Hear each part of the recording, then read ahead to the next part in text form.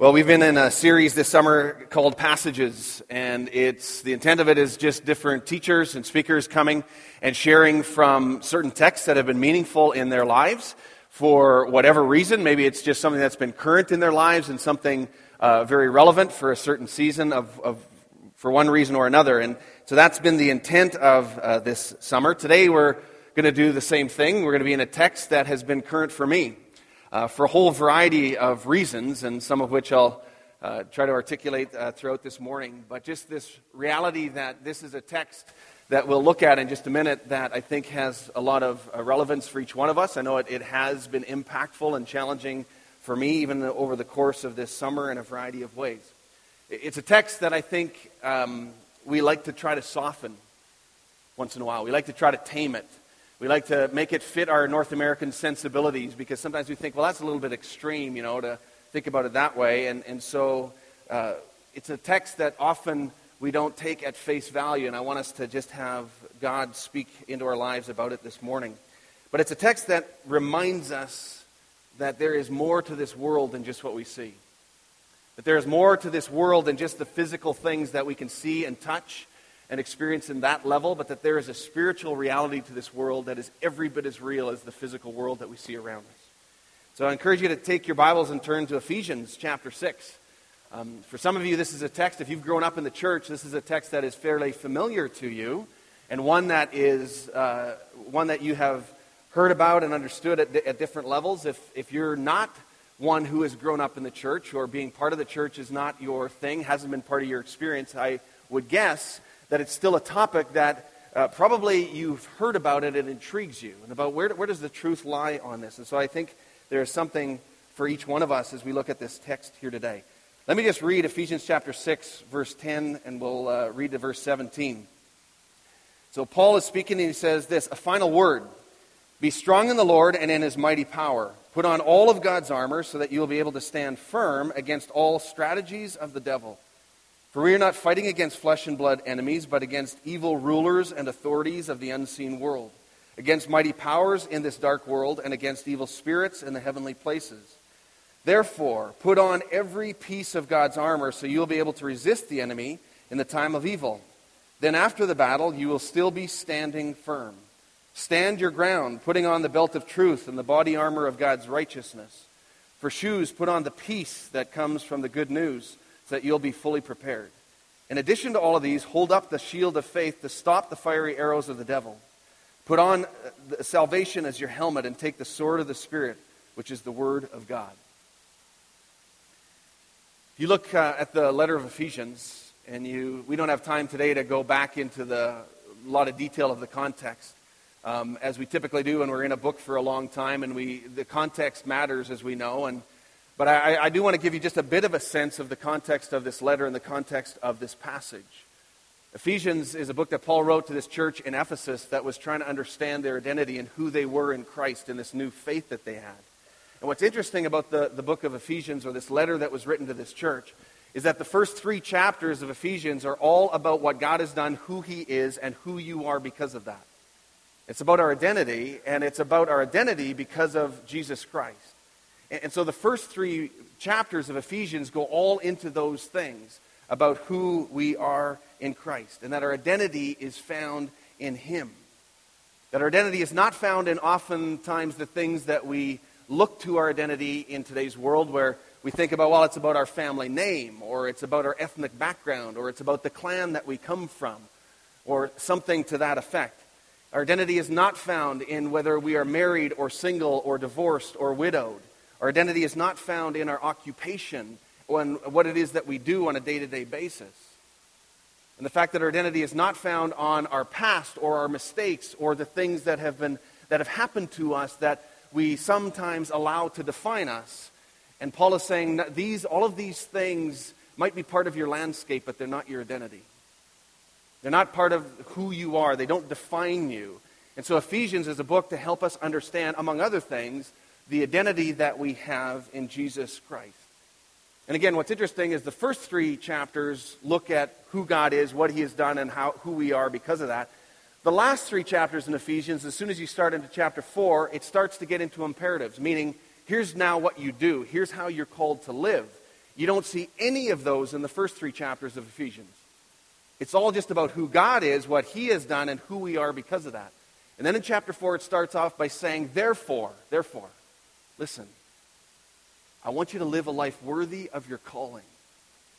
Because of all of this, what Paul has explained previous to this, he said, I want you to live a life worthy of your calling. And he goes into chapter 4 and chapter 5 and chapter 6 and saying, church, this is who you are.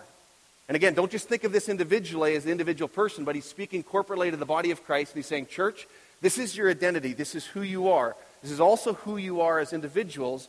And that's some of the background and the context that we come to in Ephesians chapter 6 in these verses, verse 10 to 18, where it talks about the armor of God and the power that is there. That's why Paul says, hey, a final word. After all that I've been saying over here and all that we've been talking about, here's a final word for you. He says, be strong in the Lord and His mighty power. Don't live your life in your own strength. Live your life in God's strength.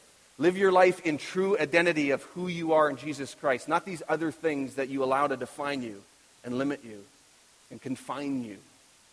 But he says, therefore, be strong in the Lord and in His mighty power. And he gets into these imperatives, and he says that we need to now take action. We need to do some things. He says, put on all of God's armor so that you'll be able to stand firm against all the strategies against the devil. And so he says these imperatives of put on, stand firm, take hold of these truths that God has done for you and has given for you, and claim them and live in them.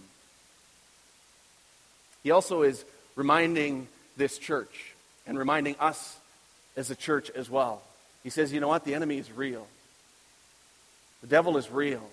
These evil influences are real, and I want you to be not ignorant of these things. I want you to be aware. And he says, so put on all of God's armor so that you'll be able to stand firm against all strategies of the devil.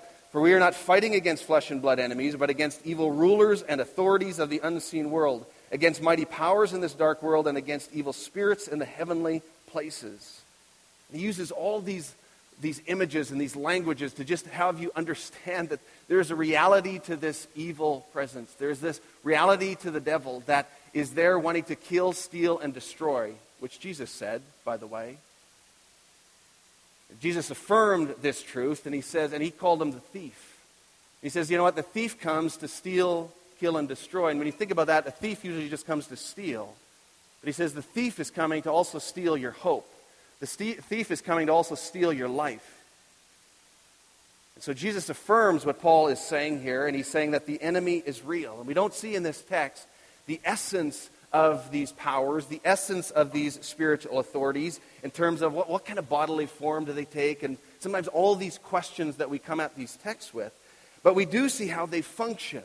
We do see the impact of what they do, and those are the things that we need to pay attention to. And so throughout Scripture, it is called all kinds of different things. Satan, the devil, the enemy, the thief, the ruler of this world, and so on and so forth. What Paul is wanting this church to know, and what Paul is wanting, and God is wanting us to know, is that there's a spiritual reality behind every battle that we face.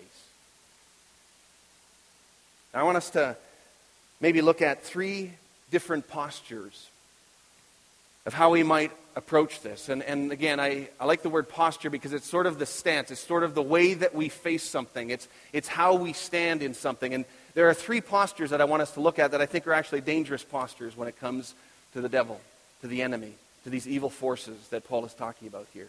They all start with the letter O, so you can remember them. Okay? One is to be obsessed. The second is to be oblivious. And the third is to be off balance. And I'll explain each of these in turn. The first 2 are opposite extremes. The first 2 are an extreme in either direction. They are opposing extremes. And this morning I want to give you some quotes from C.S. Lewis. And many of you maybe are familiar with his great book called Screwtape Letters. A very appropriate book as we're talking about the enemy, the devil, Satan, and the rulers and principalities of this world that is talked about in this text. And C.S. Lewis, the great author and theologian, he wrote this satirical book that is fictional, but it's to help teach spiritual truths and spiritual realities. And so he wrote this book where it was a senior devil or demon who was was writing to his young understudy. And so it is Screwtape, the older senior demon, who is writing this letter and corresponding with his nephew Wormwood.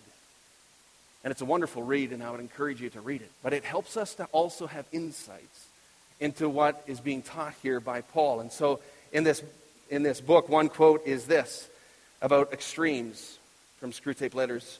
And so Screwtape says this. He says, all extremes, except extreme devotion to the enemy, are to be encouraged. Now remember, you have to get your head around everything's sort of reversed in this book. So when it talks about the enemy, it's talking about God. So what Screwtape is saying, okay, young understudy Wormwood, when it comes to the evil forces in this world, all extremes are to be encouraged. That's a good thing. So if somebody is starting to go in this direction, just keep pushing them a little bit further. Just keep pushing a little bit further down this road to an extreme. All extremes are good things. Doesn't matter what direction, just push them in a direction of extreme. And so these first two postures of how we view the enemy, I think, are opposing and totally opposite extremes of which way we could go, which I think either one, the devil, is quite happy that we would take. Doesn't matter. Go in either direction. It's all good. The first one is that we're obsessed. The first extreme would be that we are obsessed, or the posture is that we are obsessed, too consumed with the things of the devil, too consumed with the things of the evil spirits and demons, focused on this at every turn. We see Satan under every rock, and we blame him for everything, and we focus there. And so we're casting out, we're praying against, we're focusing on the enemy constantly and at all times. This is one of the extremes that I think is a dangerous extreme that is not helpful, and nor what Paul is teaching in the text. The other extreme is the exact opposite direction, and that is to be oblivious, to be completely ignorant or in denial and say, well, no, the enemy's not real. This is ludicrous. I mean, this is, fairy tale stuff. I mean, this just sounds so absurd. Like, this doesn't make any sense. The enemy would love you to take that extreme, actually, to actually believe that the enemy and the Satan does not exist. I mean, the world scoffs at that, thinks it's silly. So this extreme of being oblivious has many, many forms. And many, many things that can lead us down this road. And one of the truths, one commentator makes this quote. He says, evil rarely looks evil until it accomplishes its goal. It starts and gains entrance by appearing attractive, desirable, and perfectly legitimate. And it does so in many forms. One of the ways that we live oblivious is that we live our comfortable lives. And lives of security, and we slowly have these subtle gods that rise up in our lives and that they sort of take hold of us, and we don't do it intentionally, but slowly they creep into our lives of our financial security, our comfort, whatever the case may be, and we become comfortable. And again, going back to a quote from Screwtape Letters. Screwtape says to young Wormwood, and how disastrous for us is the continual remembrance of death which war enforces. One of our best weapons, contented worldliness, is rendered useless. In wartime, not even a human can believe that he is going to live forever.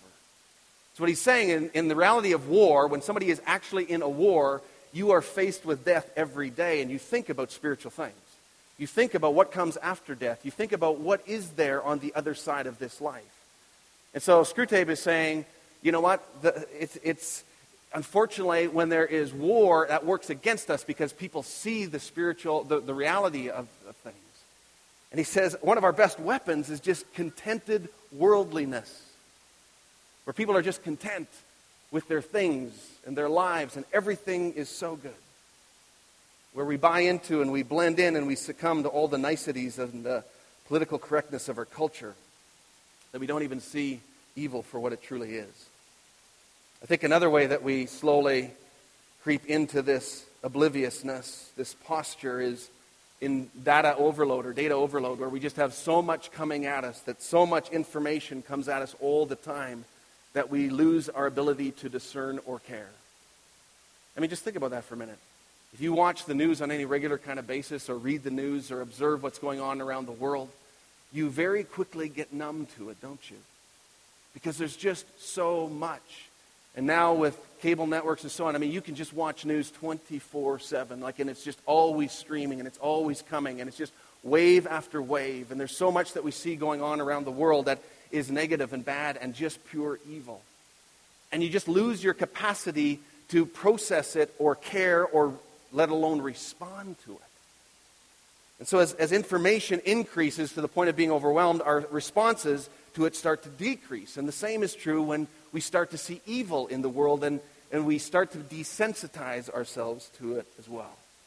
And again, a quote from Screwtape Letters is this: the more often he feels, and he's speaking about this British man that is the focus of the book, the more often he feels without acting, the less he will be able to ever to act. And in the long run, the less he will be able to feel. So in other words, eventually, if a person doesn't act on the things that you feel, you eventually even stop having the ability to feel. We become numb. We become desensitized. We become oblivious to the evil that is in the world and the evil that is around us, and we just sort of sit in it. We become trained not to act on truth, on tragedy, on evil. And so our lives become these passive lives of maybe unintentional obliviousness to what the enemy is doing in the world, in our relationships, and in our lives. So the third posture, the first one is obsession, or being obsessed, and the second one is being oblivious. The third one that I would put forward is just simply being off balance. Now, what do I mean by that? What I mean by that is that we get off balance. It's not an extreme. It's just sort of being off balance in one way or another, where we actually contribute to the work of the enemy. And so if you are standing on one foot, it is a little bit harder to balance than when you're on 2 feet.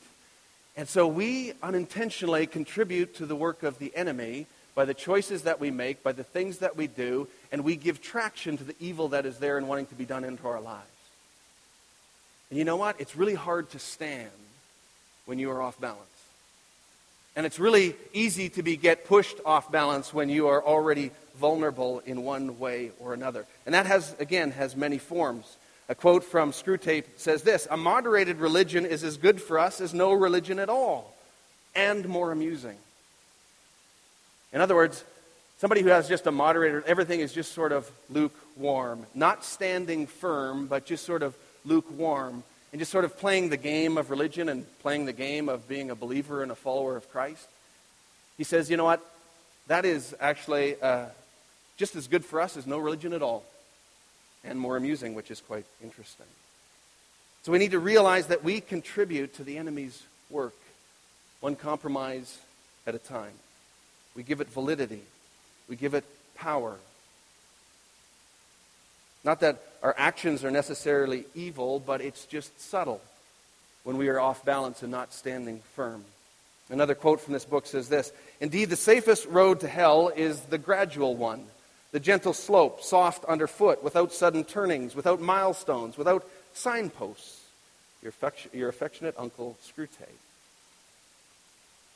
If you look in Scripture, it confirms this over and over again, how there are things that are in our lives that just kind of put us off balance, that don't have us standing planted and firm, but that put us off balance in one way or another, and that eventually lead to this sin and lead to this death. James 1, verse 13 and 15 says this: and remember, when you are being tempted, do not say, God is tempting me. God is never tempted to do wrong, and he never tempts anyone else. Temptation comes from our own desires, which entice us and drag us away. These desires give birth to sinful actions, and when sin is allowed to grow, it gives birth to death. So you see that? It doesn't begin with sin. It just begins with being a little bit off balance, and a little bit of compromise, and a little bit of giving into our temptations, and a little bit of this, and then the enemy takes that and uses that, and we give traction for that in our lives, where it eventually leads to this sin and leads to death. Or how about this text? I love this one in Proverbs.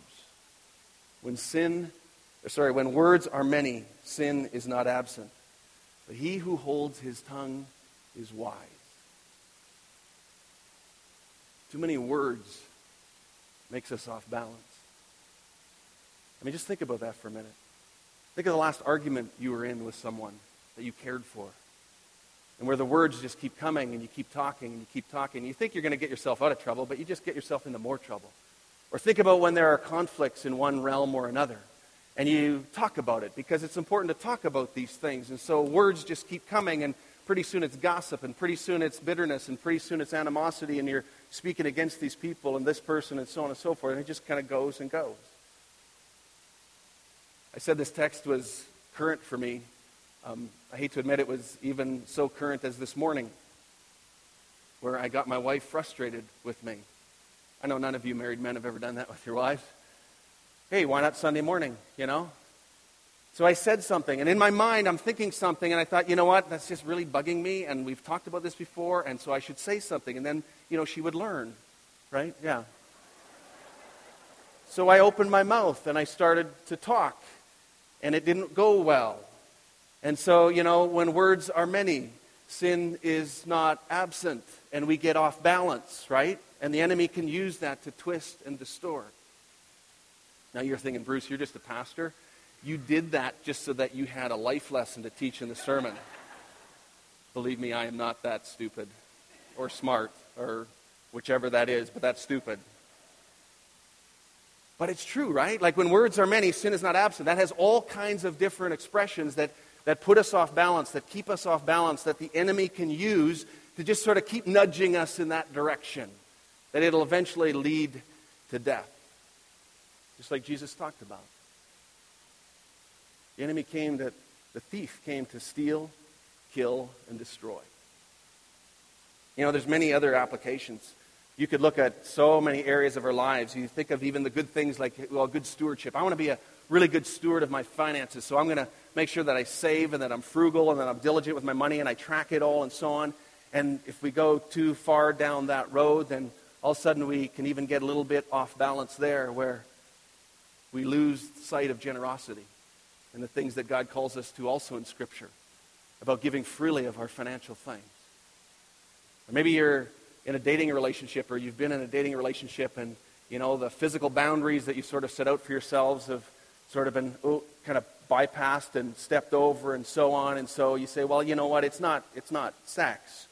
But you sort of keep going down that road, and it sort of gets you off balance just a little bit, and that's where the enemy can just sort of nudge you a little bit further.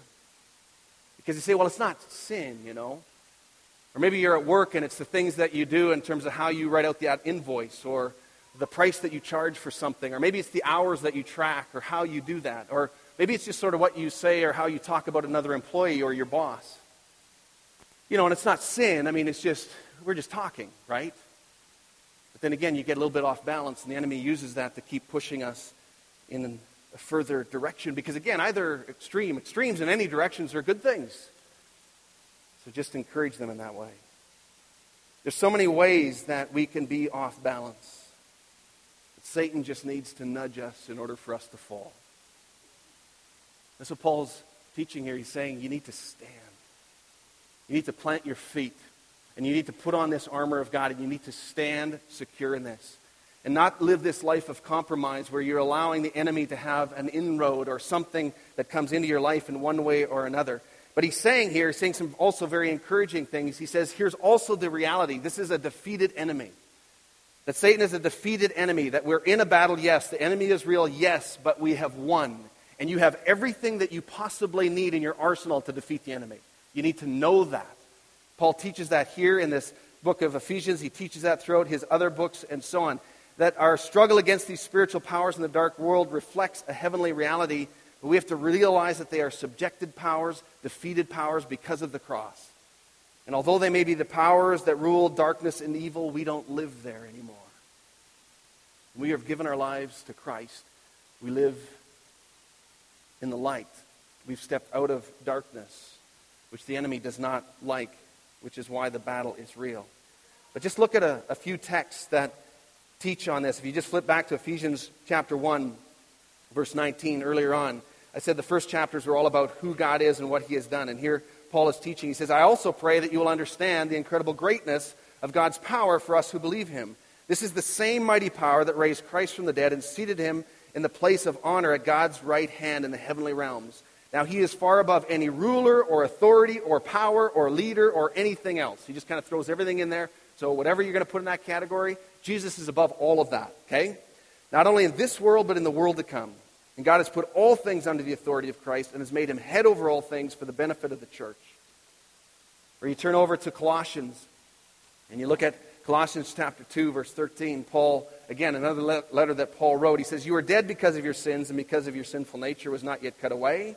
Then God made you alive with Christ, for he forgave all our sins. He canceled the record of the charges against us and took it away by nailing it to the cross. In this way, he disarmed the spiritual rulers and authorities. He shamed them publicly by his victory over them on the cross." Not only did he disarm them, but he humiliated them. That's what it says. That Jesus humiliated them on the cross. So Paul is wanting the people to know this. He's wanting you to know this. He's wanting us to know this, that this is a defeated enemy. The enemy is real, but don't give him too much power. The power that you give him is the power that you allow traction for in your life and in your church by being off balance. If you flip back to Romans chapter 8, and a passage that is often well known, and we think about it in terms of God's love, but think of it from the spiritual realm, where Paul, again, in this letter, he says this, I am convinced that nothing can ever separate us from God's love. Neither death, nor life, nor angels, nor demons, neither our fears for today, nor our worries about tomorrow. Not even the powers of hell can separate us from God's love. No power in the sky above or in the earth below. Indeed, nothing in all creation will ever be able to separate us from the love of God that is revealed in Christ Jesus our Lord. So I want you to understand. Paul wants you to understand. God wants you to understand that this enemy is real, but he is a defeated enemy. Don't go to the extremes of being obsessed, but also don't go to the extreme of being oblivious. Don't be intentional about being off balance, or even unintentional about being off balance, where you actually give credibility and traction to the work that the enemy wants to do in our lives. And then he goes on and he says, so put on. You need to put on. And he says in verse 13 to 17, therefore, put on every piece of God's armor so you'll be able to resist the enemy in the time of evil. And then after the battle, you will still be standing firm. He says, stand your ground, putting on the belt of truth and the body armor of God's righteousness. He says, for shoes, put on the peace that comes from the good news, that you'll be fully prepared. In addition to all of these, hold up the shield of faith to stop the fiery arrows of the devil. Put on salvation as your helmet. Take the sword of the Spirit, which is the word of God. All of these things. It says the enemy always deals in lies. You need to put on the belt of truth. The truth of God's word and who he is. The truth of who you are and your identity. You need to be armed with that. He says there is a breastplate of righteousness, a shield of God's righteousness. This breastplate that protects your heart. The enemy wants to discourage your heart and disillusion you. This place of the will, this place of your hope. And the enemy wants to destroy that. And he says, put on this breastplate of righteousness that will protect your heart in all things. It says that for shoes, you need to put on these shoes of God's peace. Think of Isaiah where it says, blessed are the feet of them who bring good news. Beautiful are those feet who bring good news. It's so true, right? We need to be people who put on those kinds of shoes. People who walk in reconciliation, who walk in peace. People who have shoes that walk towards others, walk towards where there is conflict, that bring peace into those situations because of what the gospel tells us. He says, put on the shield of faith, hold it up. The enemy's arrows are real. You know, and you have to know that in that time, the Roman infantry, they had, and which would have been the images in these people's minds as they're reading this, they had body shields that were 4 feet tall and 2.5 feet wide that they could hide their entire body behind. These massive shields. And so he's saying, put this shield in front of you. It will protect all of you from the enemy's schemes and arrows. Focus on God's faithfulness and walk in it. The helmet of salvation, this ultimate protection that Jesus has overcome death, that salvation is real. And the enemy wants you to doubt your salvation all the time. You need to know that it is true, that it holds, and that you have hope because of that. And then this sword of the Spirit, this word of God. You know, that's the only one that's an offensive weapon, where you go on the offense. All the others are just what you stand in. You just stand and you resist the enemy. You stand firm, and whatever comes your way, you're ready because of these things that God has given you. But here he says the sword of the Spirit, the word of God, that you would know it, that you would trust it, that you would use it, that you would live it out of it, that you would be obedient to this word. So in this beautiful, powerful passage here, Paul is teaching them that they have everything that they need to stand. Everything that they need to push back against all the schemes and strategies of the enemy. You don't have to fear. You have everything that you need, but you need to put it on. You need to put it on. You need to stand in it. And then he comes to this incredible verse 18 where he says, which I think is a key to understanding this whole verse. He says, pray in the Spirit at all times and on every occasion. Stay alert and be persistent in your prayers for all believers everywhere.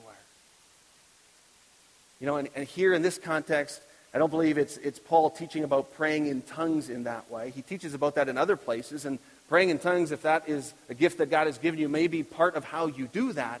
But he's saying be so intimate with the Spirit of God that you are communing with God on a daily basis, that all your circumstances, all the enemy schemes, everything that you face in a day-to-day life, that you bring before the God, and you're constantly in prayer with the living Father. That you have that kind of intimacy with God. That we are well-armed soldiers who pray continuously.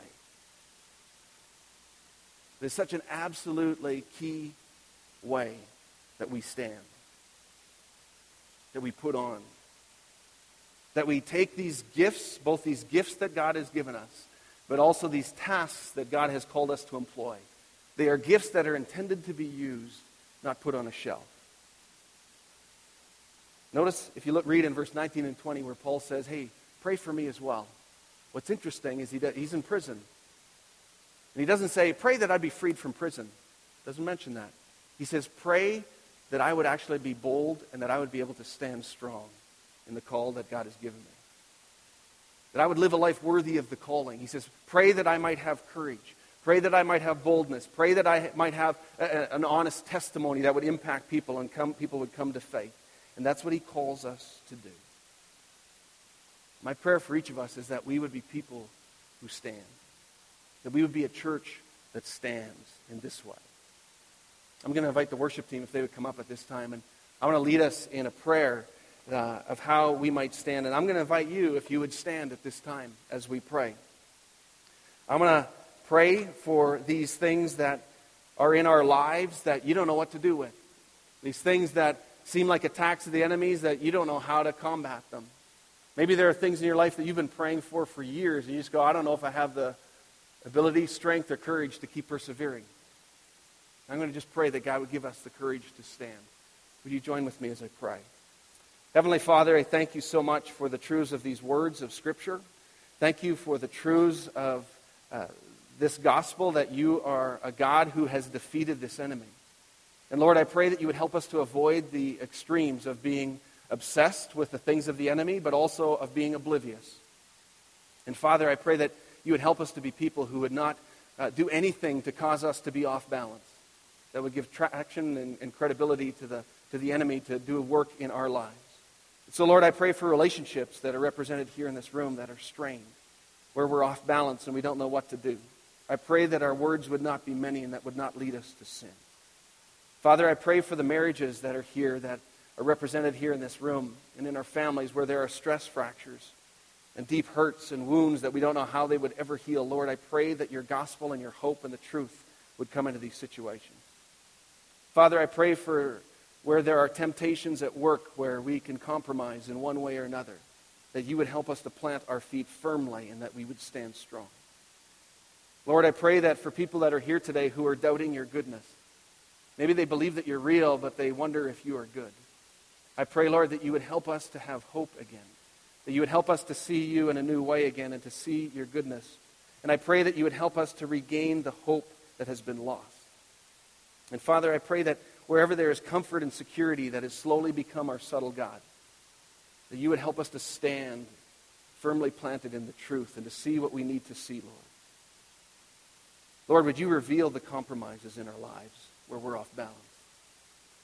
And Father, I pray that you would help us to embrace these gifts and also live out of these gifts, act on these gifts of truth and righteousness, peace, faith, salvation, the sword of the Spirit. May we be people of prayer. And as a church, may we stand on these things because of Jesus Christ, we pray. Amen.